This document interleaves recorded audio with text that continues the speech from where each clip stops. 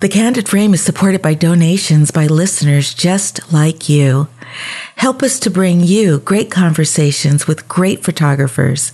Support the show today with your monthly contribution through our Patreon effort at patreon.com/The Candid Frame, or click on the link in the show notes or the website at thecandidframe.com. Thank you.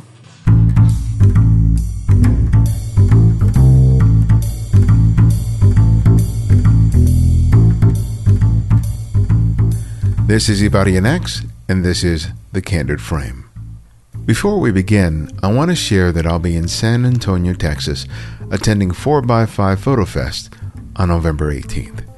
I'll be conducting 2 live interviews with local photographers. It's a great event, not only for San Antonio photographers, but anyone with a serious passion for photography. You can find out more by visiting 4x5photofest.com. That's 4x5photofest.com. And I'll also be attending this year's Miami Street Photography Festival on December 7th through the 10th, where I'll be conducting a masterclass on street photography. The event showcases some legendary street photographers, which you don't want to miss. To find out more and to register for my class, visit MiamiStreetPhotographyFestival.org. Regardless of how long you've been listening to this show, you have undoubtedly considered the idea of being your own boss. Whether you're actually doing that now or just dreaming about the idea, you've heard hundreds of photographers share their own stories of how they've gotten there. Though the fantasy of being your own boss is a wonderful place to daydream, it's always making the choice to put in the time and do the work that makes such dreams a reality. Paul Friedman always knew that he wanted to be his own boss, which led him to a career as a photographer, but also eventually resulted in him starting Lens Pro To Go, an online camera equipment rental service that has enjoyed great success over the past 10 years. What's fascinating about his story is that he didn't wait until he thought he was completely ready to take on the challenge of building on a new and untested business model. He dove in, and despite some admitted mistakes, can lay claim to making one of his dreams come true.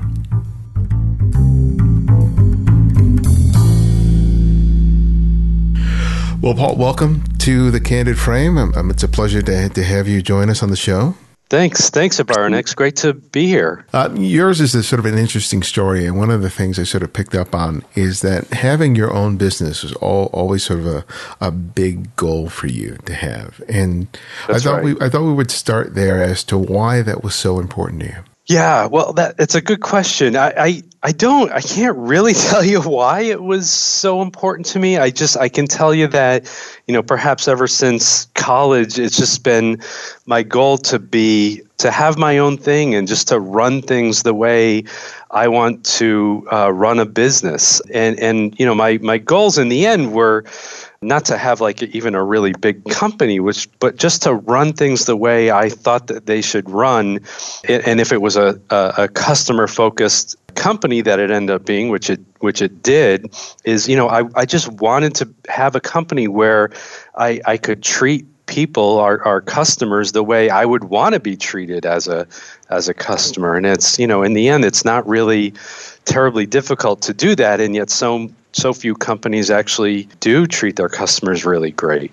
So it wasn't born of some experiences you had, like working for someone else or something you witnessed in terms of your parents' work history? Yeah, no, it did. It did. I graduated college. I eventually went to business school. I worked for a lot of different companies, both large and small, in various analytical kind of capacities. And I worked for some really good companies. I worked for some really not so good companies. And I certainly saw both the good and the bad at different companies, things that they were really good at, things they weren't good at. Of course, anyone who's experienced, both large and small companies have experienced company politics, which I despised. And, I used to work for a large, well-respected company here in the Boston area. And I worked there for a few years. It was about 3 years or so. And it was a really good experience. And they treat their people really well. A lot of people stay there for a very long time. For me personally, I'm grateful for the experience, but I also knew in being there, that's like, I just don't want to be here for the next 25 years. This is not what I want to be doing with my life. And I used to look at people at the time when I was there, I was in my early 30s. And I used to look at people like in their, mid 50s or so. They've been there for 25 or 30 years. They have a good job. They get treated well. And I used to look at them and be like, I just don't want to be that guy. I want to go out and do my own thing. And it certainly wasn't about the money, because I didn't have any, terribly grand ambitions about what a company would be. I just wanted to be in charge of my life. Yeah. I just wanted to, I didn't want to be at the whim of whatever company or whatever manager I happened to be working for at the time. I just wanted to be in charge of my own destiny, running a small company the way I thought it should be run. I think with any kind of entrepreneur, there's a little bit of arrogance there, in saying like, hey, I see what other companies are doing and I can do it better. So, I had a little bit of that arrogance, because you have to have a little bit to think that you can go out and strike out on your own and think that you can do things better than they're currently being done. And certainly that was the case with me. But when I eventually started Lens Pro To Go, I mean, the whole goal was, treat your customers really great. My philosophy that I, try to teach everyone here is that treating your customers is good for business, or being good to your customers is good for business, and being great to your customers is great for business. And really, in the end, it takes so very little incremental effort to make your customers feel wonderful and appreciated, and it's so relatively easy to create customers for life. But so few companies make that extra effort to treat their customers great. One of the things that piques my interest, though, is that there are a lot of people who aspire to be their own boss, to have a living, especially amongst photographers. Yeah. But not everyone is able to do that. And, you just spelled out that you had a really clear vision in terms of what you wanted to create, in terms of the relationship between the customer and yourself and your business. But I'm wondering, right, was it that vision alone that helped you to be able to push through the myriad of obstacles that you no doubt faced in trying to create first a business as a photographer and eventually Lens Pro To Go? Yeah, right. No, definitely it takes, a lot more than just the vision. And I'll be the first to admit that it certainly takes a good deal of luck. I think any successful business is around it doing, sometimes a small part, sometimes a large part to luck. And that was definitely the case with me. When I started, I mean, my only true goal, and at the time I was shooting as well, so I had my corporate job, which I couldn't wait to get out of. I had started a photography business, and I was doing, starting to do pretty decent with it. This is like in the 05, 06 timeframe. So shooting weddings and events and portraits and, everything like that, and started Lens Pro To Go. Really my only goal was to cobble together a living with both the photography and the lens renting business on the side as well. The rental business grew so quickly, so large so quickly, that I didn't expect that. But it was certainly due in small part to being at the right place at the right time in our little niche of an industry here of renting gear online, because it was so new and no one really knew what it was. The vision that I had in terms of the way we shipped and presented gear to people, the customer interactions, I was able to carry out. But there was a lot of luck in there too, for sure. Absolutely. Do you think there was an advantage into being at sort of the inception of this sort of business in this industry, as opposed to becoming a photographer, which has this legacy and, this sort of baggage? Did not having something to compare yourself to, was that helpful? Right. Yes, definitely. I think in any industry, if you're able to get into the ground floor of any kind of industry, you already have a little bit of a leg up. And especially if you can create a good reputation for your business in our own little the greater industry of photography, which I was in, of course.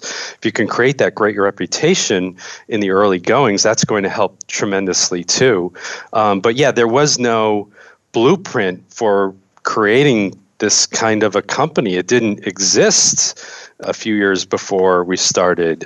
So we were kind of creating, and I say we, I mean me and my other counterparts who started a similar lens rental kind of a company at the same, roughly the same time. No one had a blueprint for that. So we were all just kind of carving our way and making mistakes along the way and figuring things out. A lot of things that we did then we wouldn't do now, or we do much differently now. So it was sort of a pioneer sort of an atmosphere at the time. Yeah, I think it's an interesting thing to note, because so many people sort of keep themselves from doing it because they feel like, well, I don't know enough. Yeah, I don't have enough experience doing it. And you in your business are a wonderful example of, even though you didn't know everything that you needed to know when you started, right, you nevertheless were able to meet whatever challenges, whatever crises, whatever things that you had to learn in order to make it happen. So tell me about how, in the midst of all of that, you're able to sort of persist and not get to the point where you're overwhelmed by everything just sort of collapses onto itself. Oh, I was overwhelmed. Yeah, that is a great question. So I knew that I didn't know everything. And in fact, I knew that I knew very little about going in to this space. I think I was because I always wanted to have my own business, I was very, very prepared for a risk. I was prepared to not know. And I do know that it takes a certain kind of person to be able to say that and be okay with that. Even now, as we hire people now, 11 years after we started, I tell people, like, you have to be comfortable with at least a little bit of ambiguity, because we don't have an employee manual to tell you exactly what to do and how to do everything. We like to hire intelligent people who can make their own decisions about things after they collect enough information. There isn't a black and white way to do things. And I've always been very comfortable with that level of ambiguity, and that, the whole business at the time was ambiguous. We had no idea. In fact, I remember the website went up, and miraculously a couple of days later, had our first order, and I looked at him like, well, now I don't know how to ship this stuff. I don't even know what to do. And so there was a lot of trial and error there. And, and if I had waited till I had tried to, perfect the things that I was doing, or try things out and do things until it was right, I could have been many, many months perhaps behind other competitors who were also getting into the industry at the time. So I was just very comfortable with not knowing what to do, and being comfortable with saying, well, I'm just going to have to figure it out as we go along. And God knows there were a lot of mistakes along the way, but I, tried to make things better quickly. Can you give me an example of a mistake that you made, that you learned something from, that was really critical to the success of your business? Gosh, how much time do you have? Yeah, well, I can tell, I can tell you one where I was, I'm not proud about this, but in the early going, when we had, it was certainly within the first year, and we, every piece of gear mattered so much because we just didn't have that much stuff. And, a woman had placed an order for, I forget what it was, and we didn't have many, and we were getting wiped out clean of gear because business was so brisk. And at the very last minute, she canceled the order, and then I had been turning customers away, and I got a little upset at her, and that was not cool. I shouldn't have done that. That was a terrible thing to do. Granted, that never ever happened again, but I felt bad about that. There's been lots of instances. I'm trying to think of others where we've done things that we wouldn't do now or we would have done differently. Maybe something will come to me. I can't think of anything right now, but in terms of taking reservations in the very beginning, it wasn't something that it was me. I wasn't very good at it until I built a system to map that out a little bit better. But I think it's an important point it can't be stressed enough that you're going to make mistakes. When you're an entrepreneur, especially when you're the whole company to start with, or even when you have just a modest number of employees to begin with, is that mistakes are inevitable. And I think people are very phobic about making any mistakes because they think it's going to cost them everything.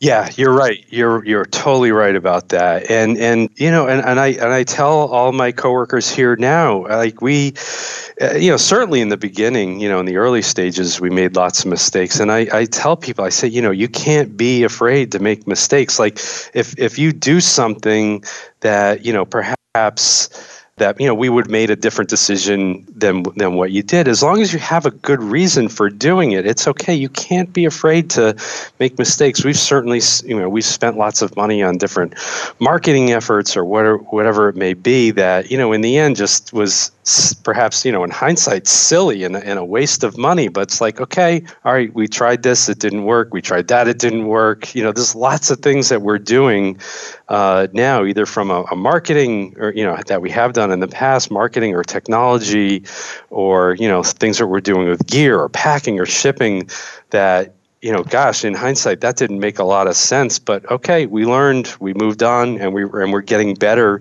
because of it. I never want any of my coworkers here to feel like they can't take any risks for fear of being skewered for making a mistake. Because that is like the death of progress right there. If people are afraid to do something different, then we're not going to grow ever as a company, and we're not going to get better. And that's a horrible place to be. Your business seems to have it was a right idea at the right time, and it was something that was shared by others who started similar businesses. But what was it about 10 years ago that made it ripe for this idea to thrive? Yeah. Good. Also, good question. Certainly, the proliferation of digital SLR photography at the time, which was just booming and booming. I'm sure you remember at the time things were just so new and exciting and different. People were making massive transitions, either from film SLRs or even just people who were photography buffs but had never really shot DSLR. And now they're buying digital SLRs, which were just exploding at the time. There was also, and a lot of these people, myself included at the time, didn't really know a lot about lenses and expensive lenses. And people, if you do know about lenses, you can't afford everything that you want. So you want to try different lenses to see if you want to buy it, or you just need a different kind of lens for whatever event it is that you're shooting. And I personally spoke to all of our customers at the time within, in the first couple of years. And there were lots of people out there who were just like, they would call up in the beginning to place an order, and they're asking about lenses, and I'm talking to them because I was a shooter myself, so I could talk the talk. And I'm like, no, this is they tell me what they were trying to accomplish in the event that they were shooting. I'm like, okay, this is the lens that you want. Try it. I think you're really going to love it. And it's a Canon L lens. It's really great. And they've never shot with an L lens. And then they call me up a week or so later and they're like, oh my gosh, you were right. That was amazing. And now I get why that lens is $1,500 and it's way better than a $300 lens. And a lot of that can't be experienced until you're actually doing it yourself. Getting back to your question, the other part of it was, as the proliferation of DSLR photography and photography in general was growing, of course, the economy, 07, 08, all the way up to 10 or beyond was, in shambles. Many people lost their jobs, of course, and then as a result, a lot of people just started shooting on the side just to try and get something. So there were so many weekend warriors out there, photographers who were new to shooting professionally. Even if they didn't charge a lot, they needed to shoot. They wanted to shoot with good gear, and so they rented a lot of gear because they didn't have a lot of money to go out and buy their own anyways, and they weren't charging a lot for for whatever weddings or event there was. So there was a lot of people, new to photography, new to the industry because, sadly they had gotten laid off. There was a lot of that back then. So, you said you were shooting professionally. At what point did you realize that was going to have to, go by the wayside and you had to dedicate yourself completely to Lens Pro to Go? Yeah, I don't remember the exact. I'd say it was probably about a year after I started. I think I started Lens Pro to Go in like end of August of 2006. And, it was certainly slow at first, of course. By the summer of 2007, I was still building up my photography business and was doing well. And at the time, Lens Pro to Go was in my house. I was the only person. No one really knew that at the time. I used to always use we pronouns and I pronouns. There was no we. I was literally taking every order, speaking to every customer, writing every email, packing every box, unpacking every box, cleaning every piece of gear.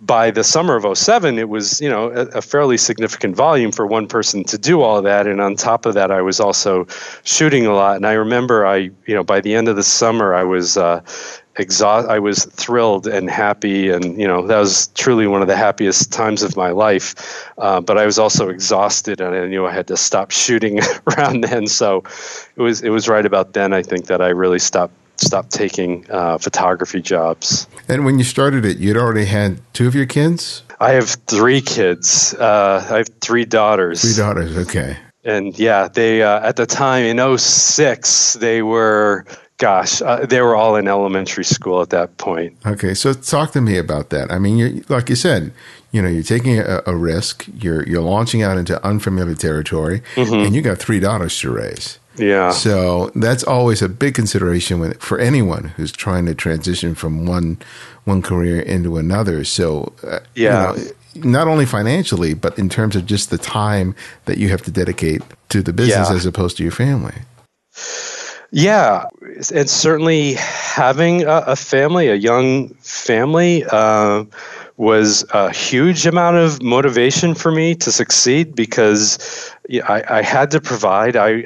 My wife did work at the time and still does, but I was the main breadwinner. I had a good job, and the last thing I wanted to do was to fail and then have to go back to the corporate world. That was my biggest fear.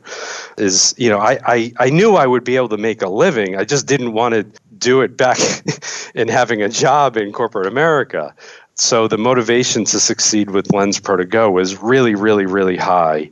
I worked a lot. I worked all the time, and it was great. I don't regret any of that for a minute. Certainly there were times when I couldn't participate in family stuff, but, for the most part, I was there. I was around, and I don't recommend jumping off the cliff like that in such a way for someone who has a family, unless you're ready to fail and then go back to get a job. I mean, but I was ready to do that. It wouldn't be the right decision for everybody, but I was ready to do that, and thank goodness I did. So what did you learn from your customers that really helped you make your business as effective as it is? Yeah, well, I did always want that awesome service company. I wanted people to walk away with them saying, "My gosh, that was so great." Actually, no, I take that back. I wanted to deliver it. I didn't think I would get the kind of feedback that I did. I wanted to just give them an awesome experience. What I didn't realize was how appreciative so many people would be about it. because and I got the feedback via either phone calls or emails, and certainly because we're renting gear, we're shipping it out, it comes back to us. We used to and still do to this day. We get love notes back. I call them love notes. That might be just a thank you card, a handwritten thank you card in there, or maybe it includes a picture of what they use the gear for. So people were really, really appreciative of this great service, and that was certainly a lot of confirmation that it was worth the time and the effort to provide that really great service, because people love it and they're so shocked by it. Which is sad to say, that they're shocked. Even I'm sure you've had plenty of occasions yourself where you're receiving great service and maybe you feel like it's coming out of nowhere, and what a great thing that is, right? Yeah. So what is the service? What are the qualities that you bring in terms of customer service? What are specific things that you guys do differently from, say, your competitors that create that dynamic? Yeah. Sure. Well, I can say what we do now isn't necessarily all that we were able to do back in the early days. I can say now that we have, for one, we have a really great and easy and thorough website. At the time, we didn't. Of course, most websites back then weren't that great. Certainly ours fit that category. But now we have a really great website. We want everything to be upfront and clear, easy and respectful and fun at the same time. We want all of our email communications to be, of that same transparency and clearness and, a little bit of character and humor in there. We want all of our interactions with people on the phone. Actually, before I get to that, I'll talk about the packaging. Even from day one, we've shipped almost all of our gear in Pelican cases, which not only makes the gear really safe in getting to and from the customer, but it's a great presentation for the customer. And then when the customer is packing the gear back up, they have a great peace of mind that's going to get back to us in good shape because it's in this awesome Pelican case that has this great foam in there, and a truck could run over the Pelican case and nothing's going to happen to it. So it's all those things. But I think the main thing that perhaps differentiates us from our competitors is that when you call us and you need some help, either you just need some help in placing the order, or you actually have questions about photography or filmmaking or the kind of gear that you should be using, the phone is always answered by someone who is either a professional photographer or filmmaker and can actually help you with that. It's wonderful to have a friendly voice on the phone who will do, help you in whatever situation you're in, but it's another to be automatically in touch with someone who can give you great photography advice. Yeah. And that's what we do. Well, one of the things that you guys offer, which makes you very unique, is this Equip program. Yes. Tell us about that and how that all came about. Sure. So like all the other companies in the industry, we have a bit of a following out there, and so we get people reach out to us all the time. It started to really accumulate. People will reach out to us and say, "Hey, I've got this project coming up, or I'm shooting for, I'm a student, or I'm shooting for my religious organization, or I'm working for a charitable organization, or I'm working for this group around this certain cause, whether it be environmental cause or whatever kind of charitable cause it would be. And hey, Lens Pro to Go, can you help us a little bit with some gear perhaps for this project that we have for, that we're not making any money on?" And we would get these literally, we still get these every day. So what I wanted to create was, and we can't help everybody, of course, we can't give free gear out to everyone who asks for it, even though I wish we could. But so I wanted to create a program and a vehicle by which people could apply and say, so he's like, oh, okay, yeah, you're looking for some help. Well, here's the link to the EQUIP program.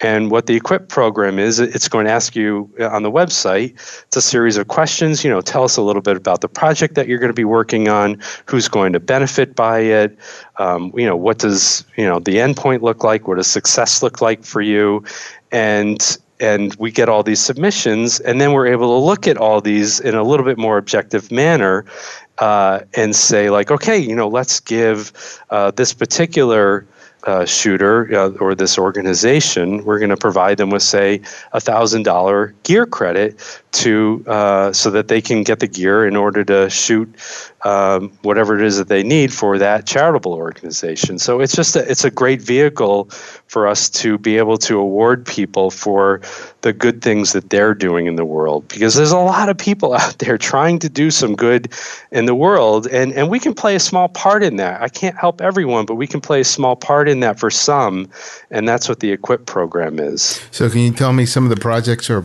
organizations that you've helped with that through the program? Yeah, I could tell you. My memory is terrible, and it's unbelievable. But yeah, I could tell we helped one young man with his project at a Chicago public high school. There, we've helped some other folks on their environmental projects, not just in the U.S. but around the world, and those kinds of things. When they're trying to raise awareness about different environmental calamities that are happening, we certainly like to participate in projects like that, and we've done a couple of those. But we get some really interesting submissions, and we're trying to divide up our gear credits among a whole wide range of different kinds of charitable organizations. That must be a challenge, especially as you said, since you get these kind of requests all the time. So do you guys have a committee of people who will sit down and go through all the applications? How does it work? We do. It's a small committee. It's just about 3 people who look at the different submissions, and we try to look at things that might jump out at us and say, oh, that looks really, really interesting, and certainly the way the submissions are written affects it. If we can tell people are serious, and that was part of the impetus around EQUIP, is that it's easy for you to for anyone to fire off an email to LensPro to go saying, hey, I'm doing this thing, can I get some free gear? But it's another thing to really answer all the questions that we have and put them in a cohesive and clear manner that says that, yes, we're doing this and we're really serious about it, and here's a little bit about the organization, and here's what we're going to be doing with the final product, whether it's photography or video, whatever it may be. And here are some other organizations we're working with to promote the film. It does help if people are really, really thorough about what they're doing, how they're presenting it to us. And it's easier for us to look at something like that and say, wow, they got their act together. Let's see if we can help them out. In the last 10 years, the photographic industry has changed dramatically. Right. The incorporation of motion capture, video, mirrorless cameras, so all these different things, camera phones. But from your perspective, what have been some of the changes that you've noted specifically, and how have those sort of influenced or changed your business? I think in a lot of ways, the world now is less about the gear and more about the story, and what is it about the story that you're going to convey. I mean, it's one thing to take beautiful imagery, whether it's still or motion photography, video, and whatnot. The gear is, there's some amazing gear out there, really, really wonderful, and certainly all of our smartphones have gotten much, much better at shooting both photography and stills, but professional gear can still do so much more for you in terms of creating, a professional piece of either photography or video. But I think we've gotten a little bit more towards saying like, okay, well, what are we trying to communicate to people? What is the story we're trying to convey?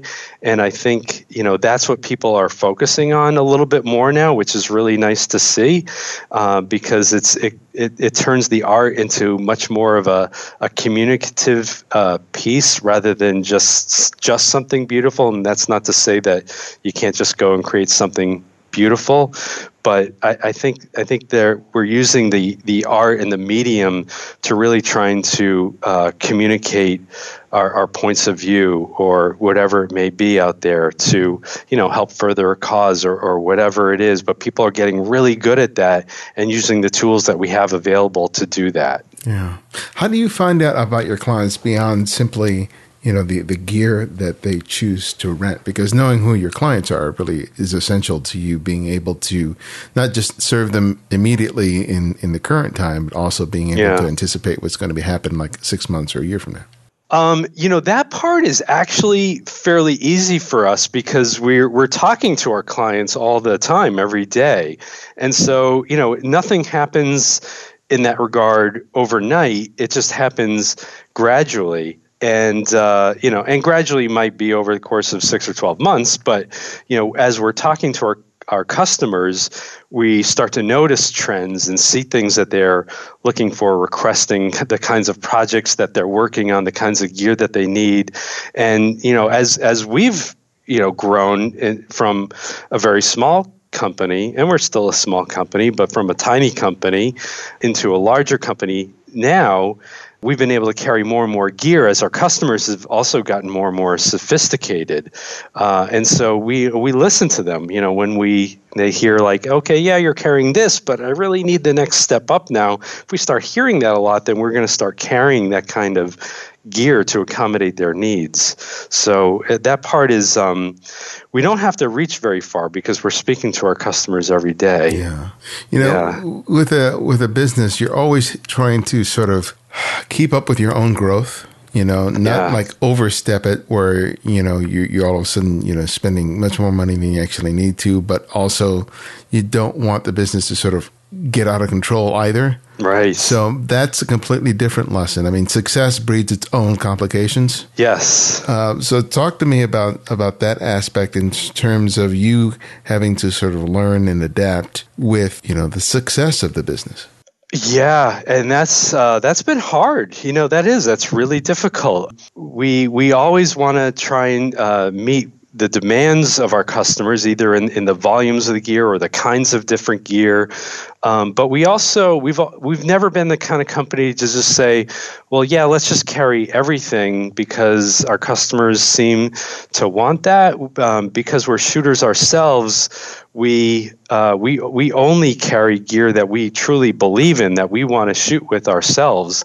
And if we're not carrying a specific kind of piece of gear, maybe for a particular reason, we're going to tell our customers that. Like, we're not going to carry, 10 different pieces of similar lighting or monitors or whatever the case may be, because we're going to carry these two brands because they're really great and we really believe in them, and if you, depending on your project, that's the exact piece that you need. So we've certainly trying to answer your question right, but I think keeping yourself from expanding too wide on a product range is important, because the money tree is not limitless. We can't just buy everything we actually want to buy, but we want to be able to meet our customers' needs. So focusing on just the products that we truly believe in ourselves has helped us to meet our customers' needs without having to expand too wide in a product sense.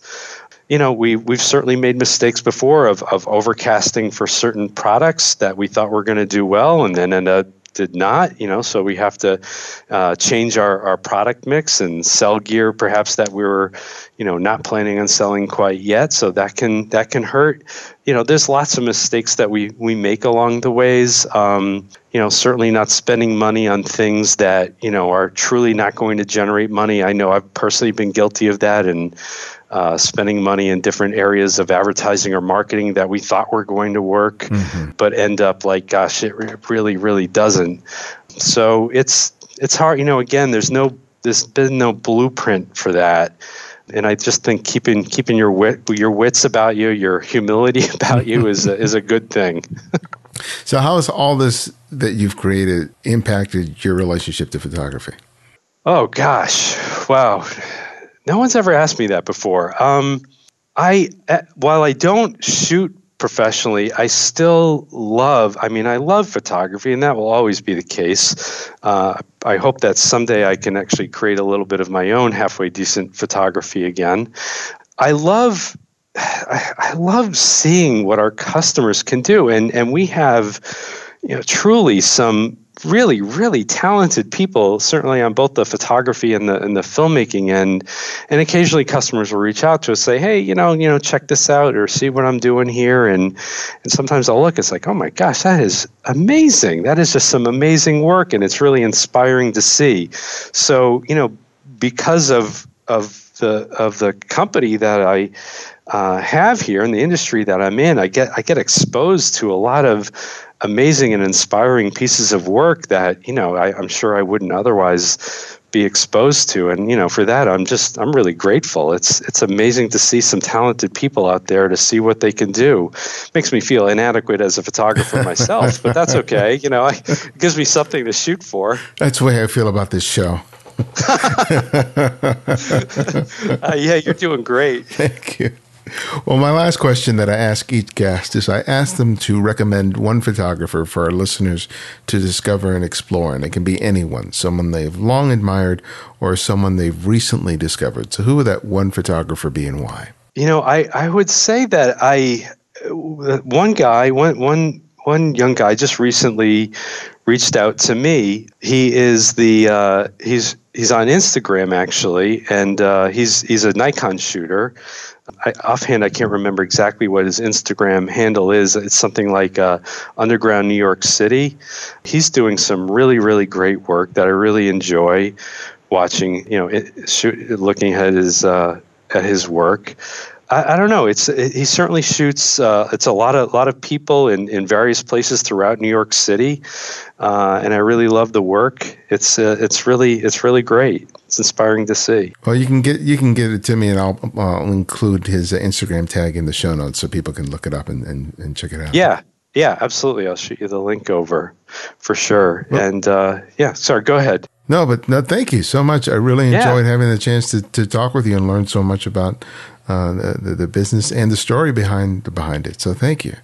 Oh, thank you, Varun. It's really great to be on the show with you, and you asked some really, really great questions, and thanks for making me feel comfortable.